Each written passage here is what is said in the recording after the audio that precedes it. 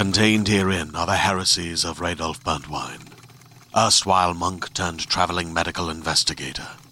Join me as I uncover the blasphemous truth of a plague-ridden world, that ours is not a loving God, and we are not its favored children. The heresies of Radolf Burntwine, coming January 2nd, wherever podcasts are available. And now, stop me if you've heard this before on the Toddcast podcast. Who would have thought that the Trailer Park Boys would become a cult-like phenomenon, a mockumentary about trailer park residents living in Dartmouth, Nova Scotia? Remember when Jonathan Torrens was a guest? He plays J-Rock. We talked about how the show was initially panned by critics out of the gate. It's crazy. I have been well documented as saying every 6 months since it started, I've thought, well, that's got to be that then. And it just continues to find new audiences in new corners of the world. I mean, you have to understand, the first year that we did the show, it was so fun, but I remember thinking, no one's going to watch this. And when it came out, it got the worst review in the Globe and Mail. And now you see the Trailer Park Boys everywhere. The series, the movies, the specials, the animated series. And then they called up to be a guest. We talked about binge-watching Vikings and BoJack Horseman.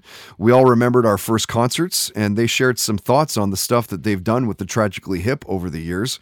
We talked about marijuana's legalization and the power of social media. And stop me if you've heard this before, the boys talked about the superpowers that they would want to have. Running. Like the Flash? Yeah, I'd like to run fast.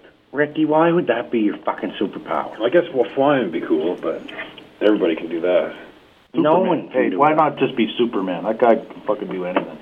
Or Spiderweb. He's getting banged. He's like Superman. Spiderweb, man. Spider-Man. My superpower would be that I could invent any superpower I wanted. That's not fair, man. It doesn't matter. I like to be able to see through clothes. Yeah, but then you'd like to be a super pervert. Super perv. I can look through clothes. Stop me if you've heard this before on the Toddcast podcast is brought to you by ProTech Welding, a CWB certified steel fabrication shop in North Vancouver, and online at protechwelding.com.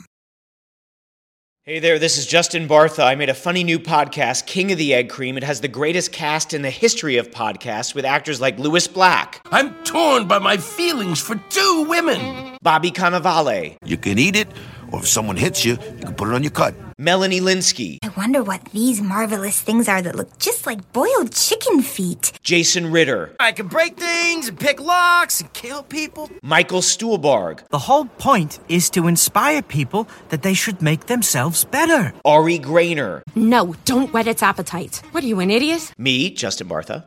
That's not just any egg cream, that's a Lemke's special. And all narrated by the hilarious Richard Kind. This is the story of Harry Dalowitz and how he rose from nothing to become New York's King of the Egg Cream.